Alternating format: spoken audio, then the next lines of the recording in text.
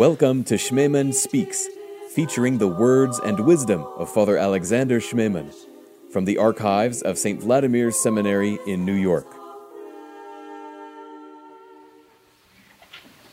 Give you a very general outline of this course and also try to convey to you, I don't know how successfully, the difficulties we encounter in dealing with Mariology for all the tools that we have, intellectual, scientific, historical, archaeological, are tools which in the last analysis are not adequate. They can, of course, they remind me of a Senate hearing, to say something which is going on right now, you know. And in other terms, the desire in advance is to reduce the whole thing to kind of evidence which can be easily classified and not going beyond that.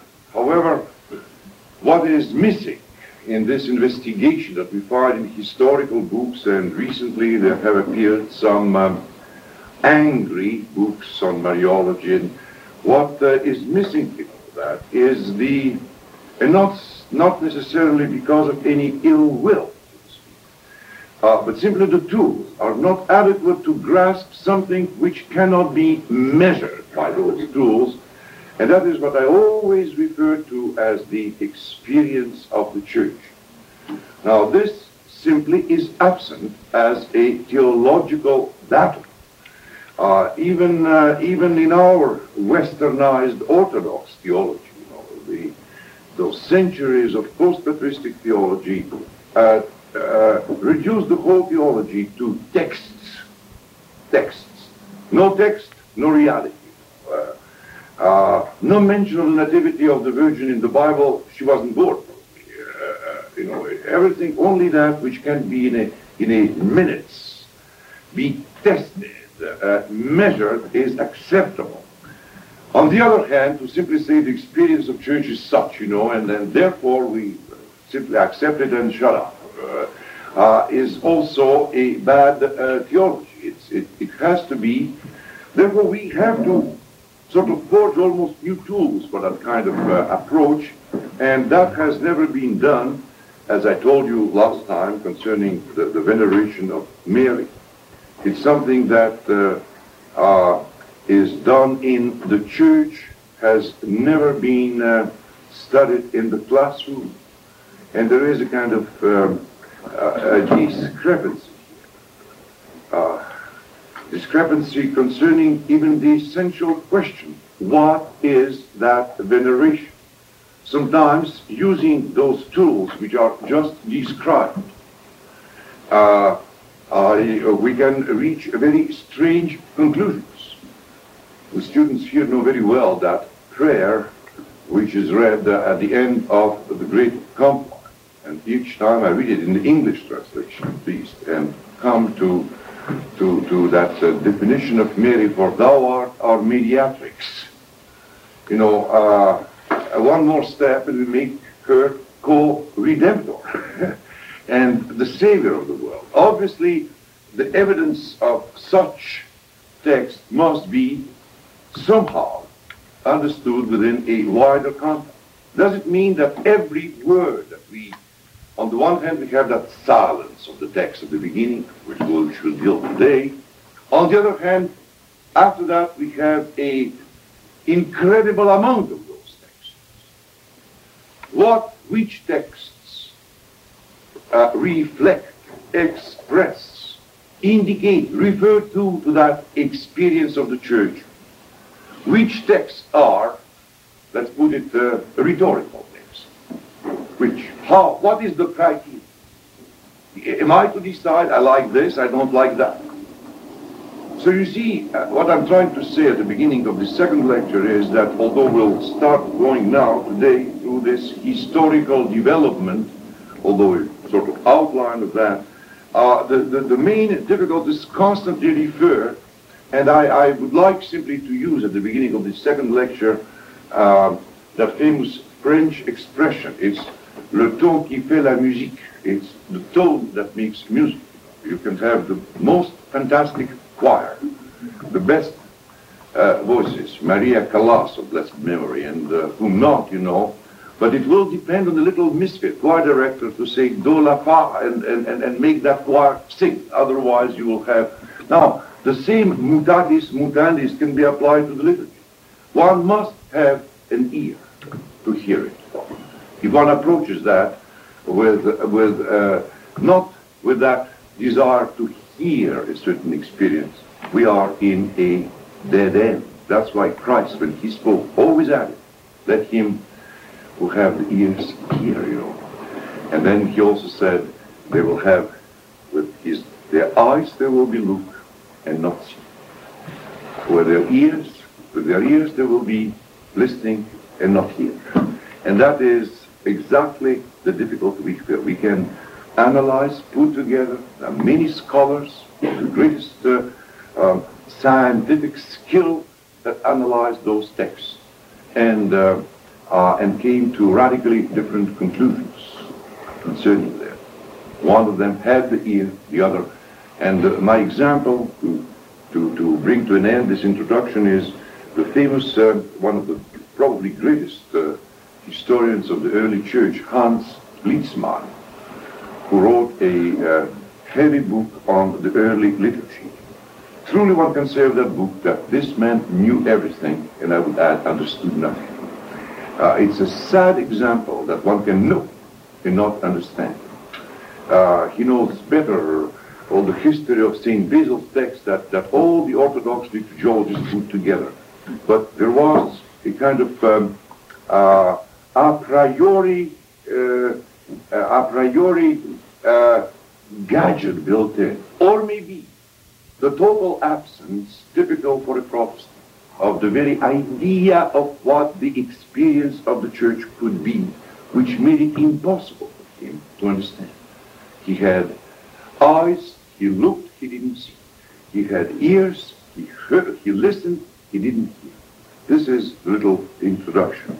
Now, we are facing, as I said, before we come, hopefully with my next lecture, to the great themes of Mariology, the real substance of this course being not any historical proof or archaeological analysis, but an invitation to listen together precisely to that music and therefore to understand its tone, to try to recapture that experience of the church. Today, however, the second preliminary question is the problem of certain facts which, from the point of view of a scientific analysis, may appear and have appeared as anomalies, something not quite normal. I mentioned as an illustration one of them in my first lecture, this passage from an almost total silence to an almost exaggerated presence of the texts. One speaks sometimes, some historians of the Marian cult speak of a real revolution, something which happened almost ex nihilo, and therefore, since nothing happens ex nihilo, they have to explain that, and they introduce all kinds of causes, developments which have very little to do with Christianity itself, and certainly with the church. So, let's therefore formulate this problem of the silence versus that Mariological flood as our first flood problem. There is, to briefly come back to that silence, it is, first of all, has been described as the silence of the Bible, and specifically of the New Testament. If such is an argument of those historically minded people, if truly the veneration of Mary were something implied in that experience of the church from the very beginning, and granted that not all of it was immediately developed how can one explain the total silence on Mary of the earliest Christian writer? That means the epistles of St. Paul. This is, the heaviest of all arguments. And in fact, really St. Paul never mentions Mary. There's one text in Galatians, which is very famous simply because it's the only one mentioning that Christ was born of a woman. He not even uses that Halma, which is translated from Hebrew usually as a virgin. Simply born of a woman. It's a famous Christological text. If, although the silence is not as heavy and one finds Mariological element in the Synoptics and in John, obviously it is also rather irregular. I cannot, for risk the balance of discourse and to go in any biblical exegesis. We'll come back to it in a different manner soon, but I'll just remind you what I said before. We find in Matthew and Luke the nativity stories where Mary, of course, is central. Luke is the most Mariological of all Gospels. We have, in addition to the nativity story, we have the Annunciation story. Matthew has no Annunciation, but has the nativity. Mark is the least Mariological Gospel, virtually passing on silence, and finally John has her appearance in Cana of Galilee, and then at the end at the cross. All these, each line of those texts, and has been, of course, analyzed, weighted, and so on. And if there is a consensus, the consensus is, of course, that it's very far from the great Mariological development in the future. One can say that if the churches, if the Gospels, the New Testament texts, especially the Gospels, are the text written within the church, expressive of the church's faith, there still is a tremendous distance separating the early biblical evidence from what we find from simply the place of Mary in worship, let's say after the 5th century in church history. Finally, after St. Paul, the Gospels, we come to the earliest liturgical evidence. Of course, we know very little, at least not many details about the earliest stratum of the liturgy, but there again, obviously, we do not find something which is very familiar to us. First of all, this constant prayer for her intercession. I mean, this is intercession. She sort of, her position is interceding, praying for us. We do not find, in general, the idea of any intercession in the early Christian liturgy. Same applies to the saints. We do not find in the early liturgy any specific isolation or specifically Mariological material. I mentioned some of that material later on. Although, therefore, the silence is not total and absolute, and as I will try to show, heard in a specific manner, that silence, in my opinion, is even very eloquent. However, within this scientific, scholarly method, which can work only on the evidence, the total evidence, of course, still should honestly lead to the conclusion that something happened which either accelerated or gave a new direction to something which was implicit maybe, but certainly one cannot speak of a kind of simple organic development. A little Mariology, more, born and finally occupying. Something happened, and the real question is what happened. And that takes me to something which I consider to be very important, although I'm not brief in that, and which I explain on a greater length in my book, Introduction to Liturgical Theology, which for those of you who would like to maybe understand better what I'm trying to say, what I'll try to say briefly tonight, might help.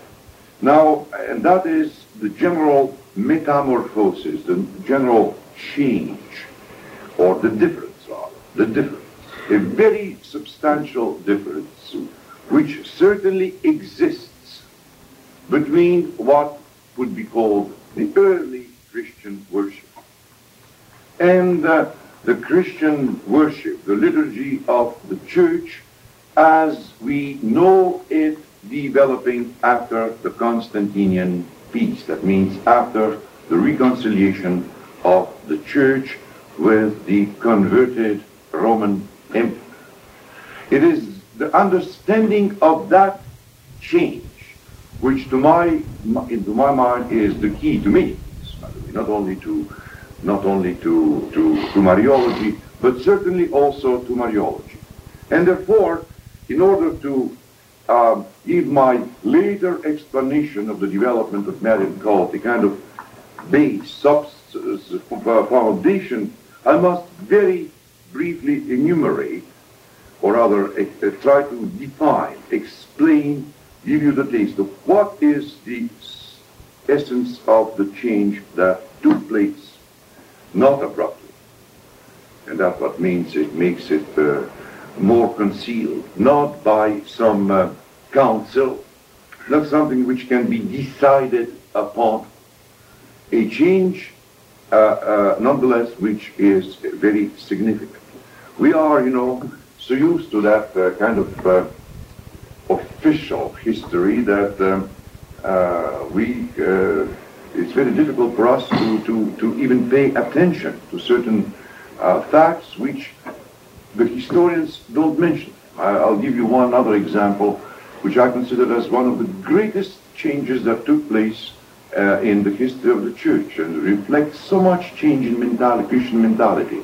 It is that passing, that change from the bishop being the normal celebrant of the worship to the priest, or rather, the coming into existence of that which you take for granted absolutely, and that is the parish. What is the parish? The parish is a church without the bishop. I don't mean it's without the bishop. Of course, the stationery is there.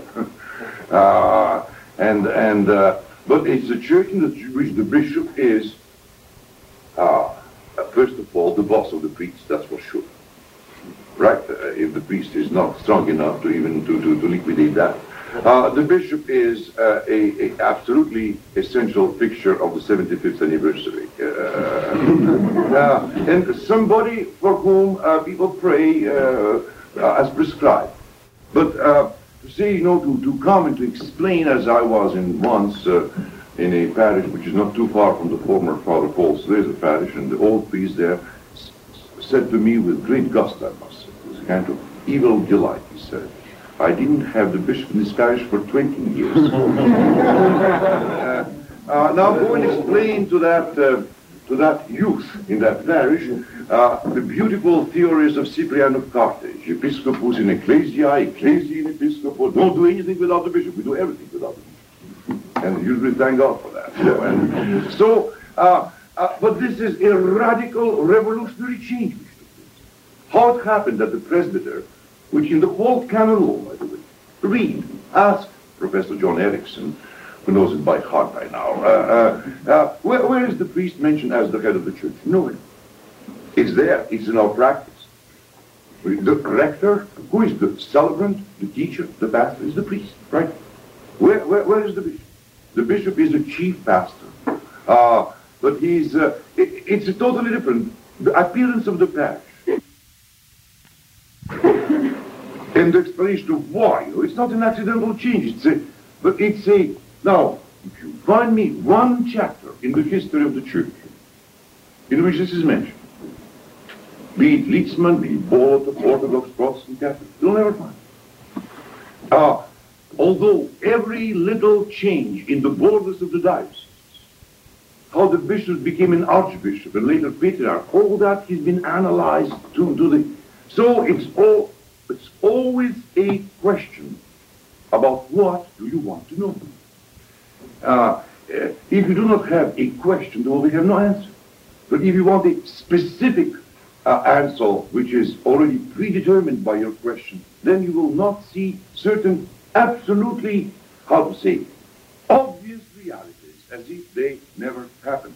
I give that example because it applies it very well to the change which I have in mind, which in my opinion has not been analyzed sufficiently. It has been, of course, studied, analyzed by the great liberal Western Protestant scholarship. It is the basic thought of a man like Adolf Harnack, the great historian of the early church, the Pope of liberal Protestant scholarship, to fundamentally express the history of the church in terms of the metamorphosis, changes. They all have read the greatest enemy of the human race, and that is Hegel, in which everything always develops by means of negation, thesis, antithesis, synthesis. So, of course, for Harnack, and today for many other positive, phenomenological historians, the church has always been a change. Someone who is read in those debates knows that one of the greatest battles at the beginning of the century was the origin of the episcopate. In other terms, the Protestant liberal scholarship said that it was a kind of Presbyterial church, and then fighting the heresies, the monarchical episcopate appeared. Today the wind seems to shift completely. It is the bishop who appears as being the original, for other reasons, in another perspective. So the changes have been studied, but the changes have been studied with that presupposition in mind that in fact something which was black became white, and so without anyone noticing. The Harnack's famous theory, that the early church believed that we are saved in the church. The church was salvation. The church after Constantine, just if the early one was the white church, the church which experienced the church was also then under all kinds of influences, especially Oriental and pessimistic influences, salvation was pushed again in the future. The church became the way to salvation, but not salvation, and so on and so forth. And the bibliographies are endless here, and sometimes I want to cry when going to the big library. How many fantastic volumes, beautiful paper have been written today. No one reads them because there's nothing to read, because some other scholar has swept all that out, saying so nonsense, and finds a new theory of that change. So what then if we do not accept again that approach? Because we cannot, deprive ourselves of that fundamental certitude of we have, that the church may change, but the church is the church, and therefore those changes must be within a kind of unchangeless and eternal framework, because the church is not an accidental institution, but the continued incarnation and Pentecost. Now, it is simply because the voice inside us tells us that these Harnack's reductions, Lietzmann reductions, Mircea Eliade's reduction, all that is not the explanation that we want to go somewhat deeper. And I would now present in very, again, simplified form how I understand that change. And once more, a radical change. For example, the appearance of feasts. which today for us is one of the basic elements of tradition, but there did not exist, Christmas is a newcomer of course, relatively speaking, by the end of the 3rd century somewhat, but is totally absent any interest in Bethlehem or things like that. It's totally absent from the early Christian mentality. Things which for us are the most essential do not exist there. Not only the feasts, but entire strata.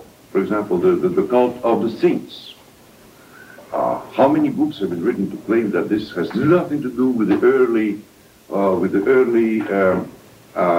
liturgy, and in fact, on the very formal evidence, this what to us today is a saint, someone who has been canonized, and to whom we pray, ora pro nobis, pray for us. Although a non-saint is the one for whom we pray. In the early church, each one about whom it can be said that he is fallen asleep in the Lord is addressed, pray for us without any question. And the catacombs are full of those inscriptions. The parents pray to the baby, their baby whom they lost. O filia nostra, ora pro nobis, pray for us, and so on and so forth. So all this are just little, but the change is embracing so many aspects of it. Again, in my book, I stress that the Christian worship began as a very violent anti-temple mentality. Destroy this temple, and in the 3rd day I will restore it. But he spoke of the temple of his body, something which was not at all in the mind of the apostles in Jerusalem, was to build churches. However, what was in their mind was to build the church which is his body. The anti-temple, violently reread the speech of Saint Stephen the Protomartyr. If it's not a violent protest against this reduction of the cult to the temple, to the sacredness, not to speak of the rituals to which we are today absolutely used. In the great battle, what was the demonic thing for the early Christians was, believe it or not, incense. Some members of the art choir here share that opinion. But the incense, which for a short service usually sings a minimum of 3 times, sometimes more, Easter service, it's 9 odes, 9 censings, plus everything else. That was because what the Christians were forced to do was exactly to place a few grains of incense before the image, the imago of the emperor. Therefore, incense was the pagan rite which the church totally rejected. And so on and so forth. I will not enumerate all the things which at first did not exist and then came into existence. Now, it is precisely this radical change did not exist or even were rejected, then became accepted, that leads an oversimplified, logical, scholarly mind to say, it was a contradiction. Something happened. And then you always have to explain what happened. For some people, it's the surrender of the church to a kind of religiosity, in fact, to paganism. For some others, it's the replacement of the early Christian faith with some other faith, of the early Christian experience with some other experience of salvation. But the magnitude of the change is so great that everyone feels that it must be explained almost in such radical terms. Now, leaving outside all these other explanations, this is what the conclusions to which I came and which I think correspond to the known facts and to the logics of the church and to the Christian faith. I would start by, first of all, defining the early Christian worship as I understand it. And that definition takes exactly one word. The essence of the early Christian cult, of the liturgia, of the lex orandi of the early church, is overwhelmingly and exclusively eschatological. And I must explain immediately what that means, because the word is used in 3,000 different ways. By eschatological, or rather by eschatology, usually what is meant is the doctrine of the end. The doctrine of the end. What the church believes about the end. Because eschaton is the end or the ultimate in Greek. So eschatology, or which is sometimes called in Latin, de novissimis, of the last things, the doctrine of the last things. It includes the doctrine of, for example, the doctrine of the second coming of Christ. It includes the doctrine of the judgment and all the sub-judgments that we can introduce there, the present judgment, the individual, the personal. It implies the doctrine of salvation, in the sense who goes, who is saved, who is not. And of course, it implies, or it has in it, the doctrine of the state, the ultimate state of those saved. That means the nature of what we call paradise, and the nature of where the sinful people go, that is hell.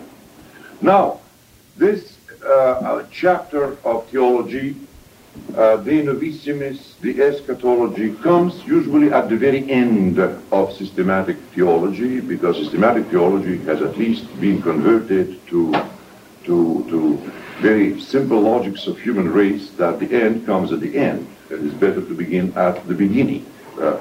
Now, that was a tragical mistake, by the way, because in fact, 90% of that which we find in all these De Novissimis, all those treatises, I wish I would get an answer. How do the people know? Where is the evidence for all that knowledge? It's very, very, very meager knowledge anyway. That treatise usually, if everything else is 55 pages, that would be 2 pages. But in fact, precisely, Christ did not. When asked the eschatological question, when dost thou restore the kingdom of Israel? When are you returning? He never said then, at this particular, he just even, in fact, he said something like, it's not none of your business to know that. Today only we have finally Christians who seem to know exactly what Christ didn't know himself. So all this is that type of eschatology, which is a systematic knowledge of how Christ will come, where he will come, what he will do, what will be the judgment, and so on and so forth, is absent, for example, from patristic investigations. The fathers were not preoccupied with that kind of eschatology at all. And therefore, they were not developing. In Orthodox theology inherited that eschatology from the Western theology, which was, since the days of early scholasticism, was obsessed with the idea of a full system in which everything has to be answered. There are 9 orders of angels. There are principalities and dominions. What is the difference between the two? I don't know. As an Orthodox theologian, I'm not supposed to know that. But that would not be a right answer in the medieval Sorbonne. Angelology would be the doctrine in which finally we'll have to know what is it something like colonel and captain or something else? We don't know. So the eschatology of that nature was simply inherited, although it existed always in some devotional, semi-popular form. We are in a graduate school of theology, and therefore I think we can very openly say that the church doesn't even pay too much attention when, for example, after the Christianization of the empire, the very pagan ideas simply were taken to the church. 9th day, 40th day. There are some people who from this 9th day celebration and 40th day immediately create a kind of system. I've heard two ladies speak in my presence, very orthodox ladies, last summer debating theology, and I really kept my breath, because one said, I read a very interesting book, she said, in which it says that the soul after the death goes, I forgot where, and is no longer with us. And the other lady said, but this is not orthodox, because the Orthodox teaches that for 9 days the soul is with us. Now all I wanted to ask those ladies is, what does it mean? Simply, what does it mean, the soul is with us? What does it mean? In my closet? This is one of the totally meaningless statements, if there is one that I ever heard. Because it seems to me to ask, where is the soul of someone dead is absolutely illogical, right? But they're really feeling they're theologizing. It's not here, it's here. If it's not here, where is it? If it's here, where is it? What is the here and the there in that conversation? So that kind of popular eschatology has always been extremely popular.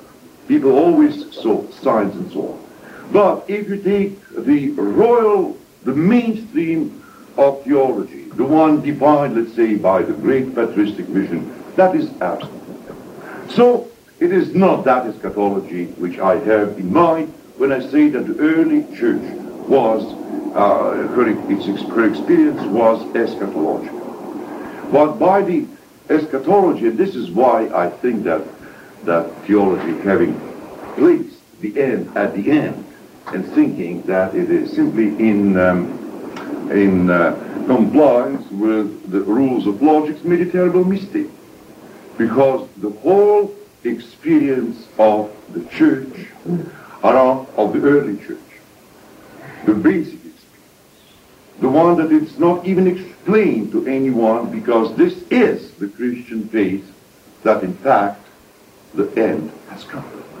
That not the end in the sense of an interruption of human life, not the end in terms of death, not in the end in the terms of the earth and the heavens were burned down, but the end, if by end we mean the revelation, the presence, the coming to us of the ultimate, of that which is the end of everything, of that which reveals the ultimate meaning of all that exists and of all the developments, and that is, of course, the kingdom of God. The kingdom of God has been revealed. Therefore, the eschaton, the ultimate, has taken place. In that history, in what the New Testament calls this world, that which is not of this world, that which is the eternal plan of God, what he eternally meant when he created the world. All that has been accomplished. And when we kneel on the day of Pentecost and says on this great and last day of Pentecost, the Pentecost for the early church was not the feast simply of the Holy Trinity, but the feast of the ultimate outpouring of the Holy Spirit. The Holy Spirit, when he comes, we are in the new aeon. This world comes to an end. This is not an intellectual statement. None of these sentences probably would have been the sentences used by the preachers or the apostles. They expressed it in some other way. But whatever they said, the tonality, first of all, the joy of the early church is about this ultimate having come and remaining in the midst of us. And don't ask where the kingdom of God is. For the kingdom of God is in the midst of you. I think that the only service in the present tradition which is still fundamentally faithful to that schedule. All the others are, of course, faithful to it, but not in the same intensity, is the Easter night, especially as celebrated in our rite. Because if someday we come to study of the Easter, it was from the very beginning not the feast, simply historical commemoration of Christ's resurrection. That we commemorate on every Sunday, and in fact, this is a starting point. It was the annual feast of the passage, Passover, into that we have, and thou hast opened to us the gates of paradise. And thou hast introduced. So the whole, what is that night? That night, according to St. Gregory of Nyssa, which is brighter than the day, is the presence among us of that which for this world is still the future, but which in the church is given. Now, this is the eschatological experience of the church. The great events, death, crucifixion, death, descent into Hades, the resurrection, the ascension, and the coming down of the Holy Spirit are all events which bring about the fullness of the kingdom of God. Of course, the early church still believes that Christ will return in glory.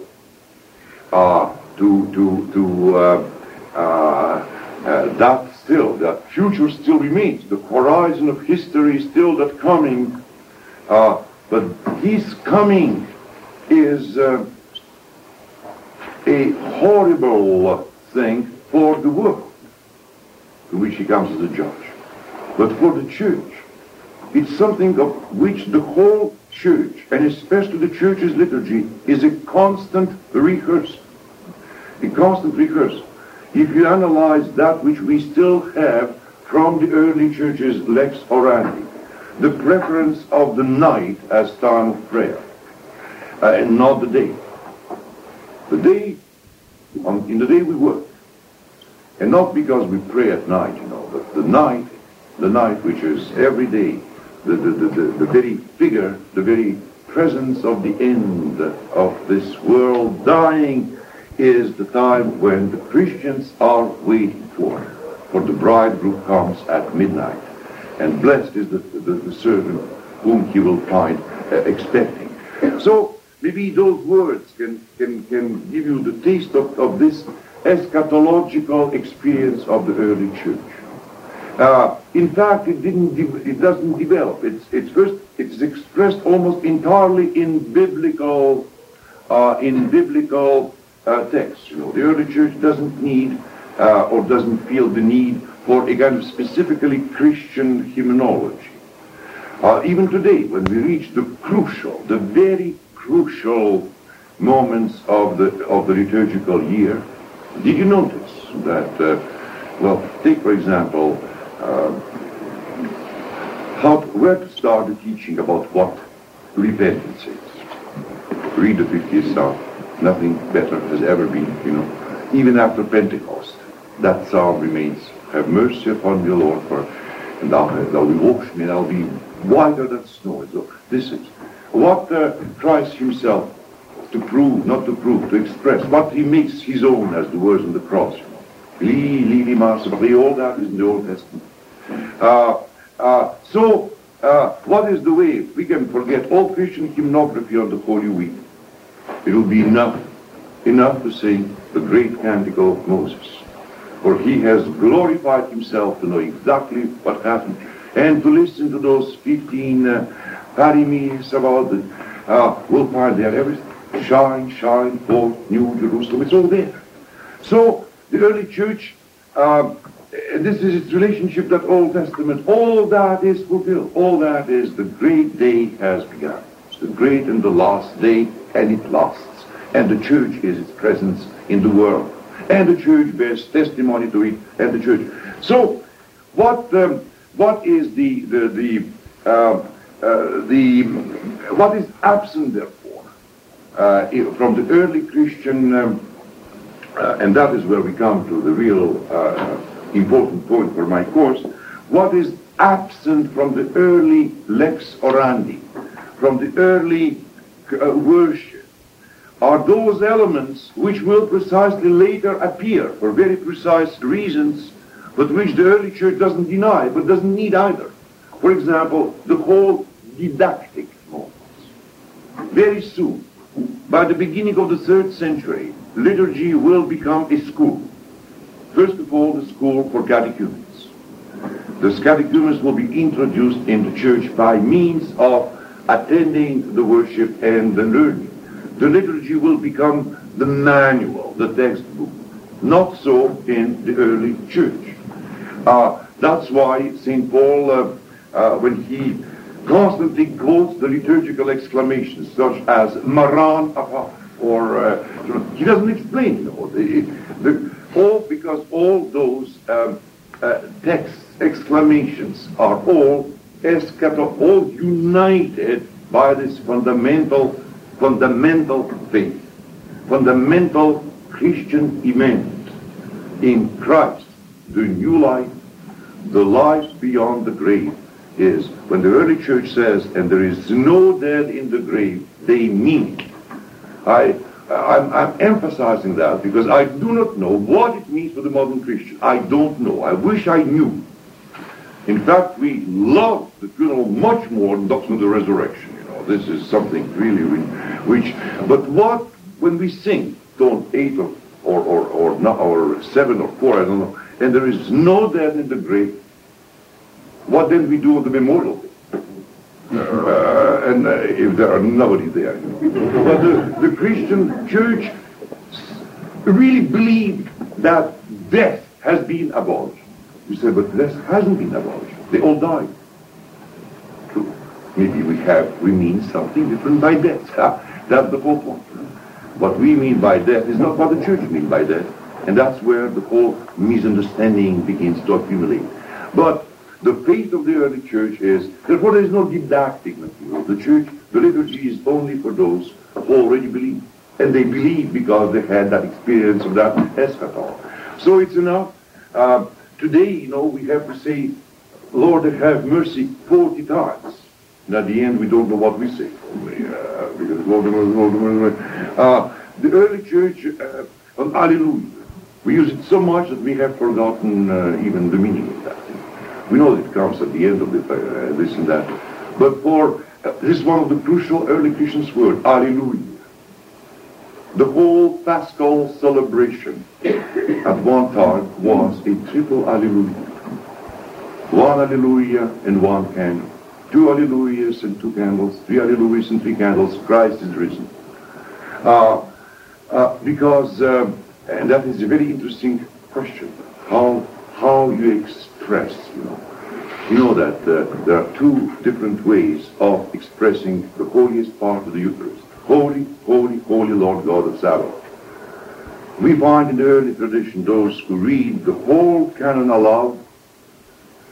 The whole canon aloud. And that means, although before thee stand cherubim and then the victorious song shouting, proclaiming and saying, and here comes the composer by the name of I don't know who, and this is the one in the 18th century even brought in orchestra and even guns to really express Andrew Catherine the Great, yes, to express the solemnity of the holy, holy, holy. But you have the other school, which the whole canon is read. It is before thee stand the cherubim and the 6 seraphim holding their wings and blah, blah, blah, blah, and so on and so forth, shouting, proclaiming, and saying, without saying nothing. The sum of all the possible music is silence, and so on and so forth. So the early church, and that is very important for us, is at the moment, because they pray still in the synagogue, in the temple. They don't need to All that, the Old Testament is here. The only thing which they have as there is baptism and Eucharist. A couple of acts, something absolutely essential, and all that as the same passage, from the old into the new, from the old dead world, this world, into the kingdom of God. Then, what is totally absent in the early eschatological cult of the church is any illustrative moment. It is not didactic, but is also not illustrative.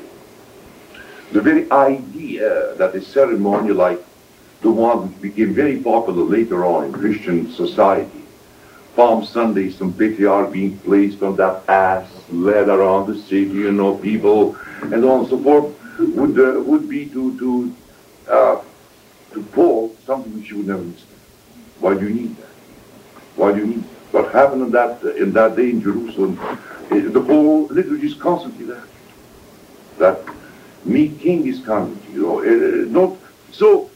That moment which appears later on, and again we'll see for what reasons, of illustration, to make the liturgy an audio-visual aid. To have the children wearing those emblems of victory, and to have the children and the palms and this and that, is absent from the early church. It is not didactic, it's not illustrated, and last but not least, it is not world-oriented. It is not a means of Christian preaching or propaganda. In fact, baptism and Eucharist, the two essential expressions of the early Christian cult, are under the total disciplina arcana. No one is admitted to that. The preaching, we preach Christ. Paul does not preach the cult. Just opposite to us, the greatest act of mission later on becomes precisely the worship, not for the early church. Why? Because there were too many, in the epistle of the Corinthians is a good example of too many people who would go and add to their great list of mysteries, ceremonies, and things like that. One more ceremony. Fantastic. They would go at 4 o'clock to the Mitra mysteries, and at 5 o'clock to the Orthodox Christian Last Supper. And there are, even today, there are people who just feel, obsessed when another little... People are constantly asking me, why do we don't serve the liturgy of St. James? And I'll tell you why, because I think, why do we need that? What is the urgent need for the liturgy of St. James? My Lord, give me to understand what I'm doing at Chrysostom. There I will spend the whole liturgy saying, it's not quite the same way, and so on and so forth. So what? Yeah, but it's an ancient liturgy. Maybe I'm too Cartesian. French education, but it doesn't seem what's ancient, so what? Very good, it's ancient. The Babylonian statues in Metropolitan Museum is even more ancient. I'm not beginning to drool in the saliva when people say ancient. No. What is ancient is not interesting. What is true and life-giving is important. Therefore, it is not. The early church is not world-oriented in terms of there is nothing to show. Everyone knows what's going on. Just be finished in that example of the Eucharist which St. Paul celebrates in that apartment house in Erythros, and believe me, it was not in the rich quarters. It was some minority, some Puerto Rican district, I'm sure. I mean, the Syrians were that thing at that time, and or the Jews. And so where he was, and what was it? We know that there was candy. We know there was bread, wine, but it wasn't something to which we'll invite an ecumenical group from the neighboring parish to see what we Orthodox do on this, because that was not the point of the call. What was the point of the call? The point, the goal, the task of the call was always to see, by fulfilling the church, to ascend to his table at his kingdom, to reach that point at which the beginning and the end coincide, at which we are made partakers of the eternity, to which we have nothing else to do except to thank God and to leave and then to say to the others, the Lord has come, the Lord is coming, the Lord shall come. It is that eschatological liturgy which is at the beginning of the whole Christian liturgical development. Now, you can ask me, did it disappear? No. But the whole development, all the changes that were brought about were changes so as to make it possible for the Christian liturgy to be still the same essential message. And it is because the Church, very early in her history, is entering a world with a totally new cultural, religious situation that the change is the answer of the Church to that challenge which now faces her at the moment when the world is about to accept Christianity. And if we understand, for just one lead, it is the world who asks, God, man in one person, two persons, two natures, one person, how? It is the world that says arithmetic doesn't, one is not three, three is not one. The Church didn't think of that. This Jesus was, now the Church begins to answer. She begins to look at having a kind of second hard look. What is that faith? What is the meaning of that hallelujah? And it is as if something which was given in its fullness from the very beginning, and which we experience from time to time, even today, when we don't have any questions, when everything is nothing but light and fullness of joy. It is when the world began to ask, to check, and the world even took the form of a very pious presbyter by the name of Arius, who piously decided to apply some philosophical criteria to all that which appeared to him an enthusiastic nonsense.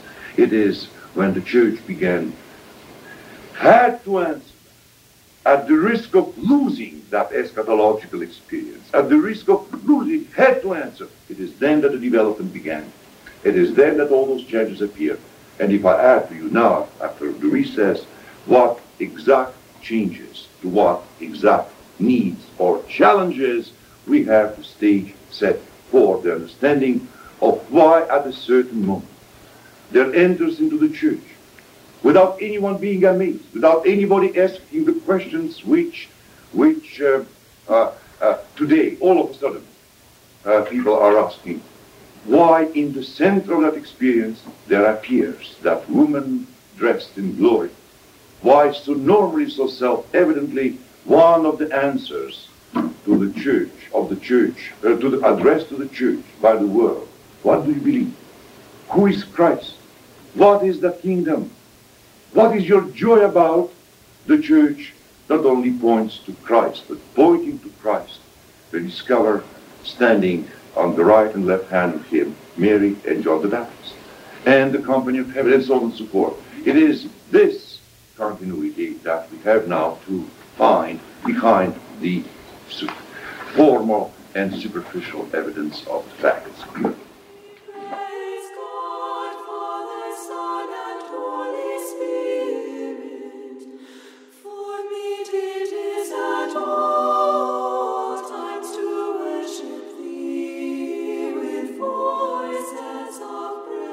This has been Schmemann Speaks, featuring the words and wisdom of Father Alexander Schmemann.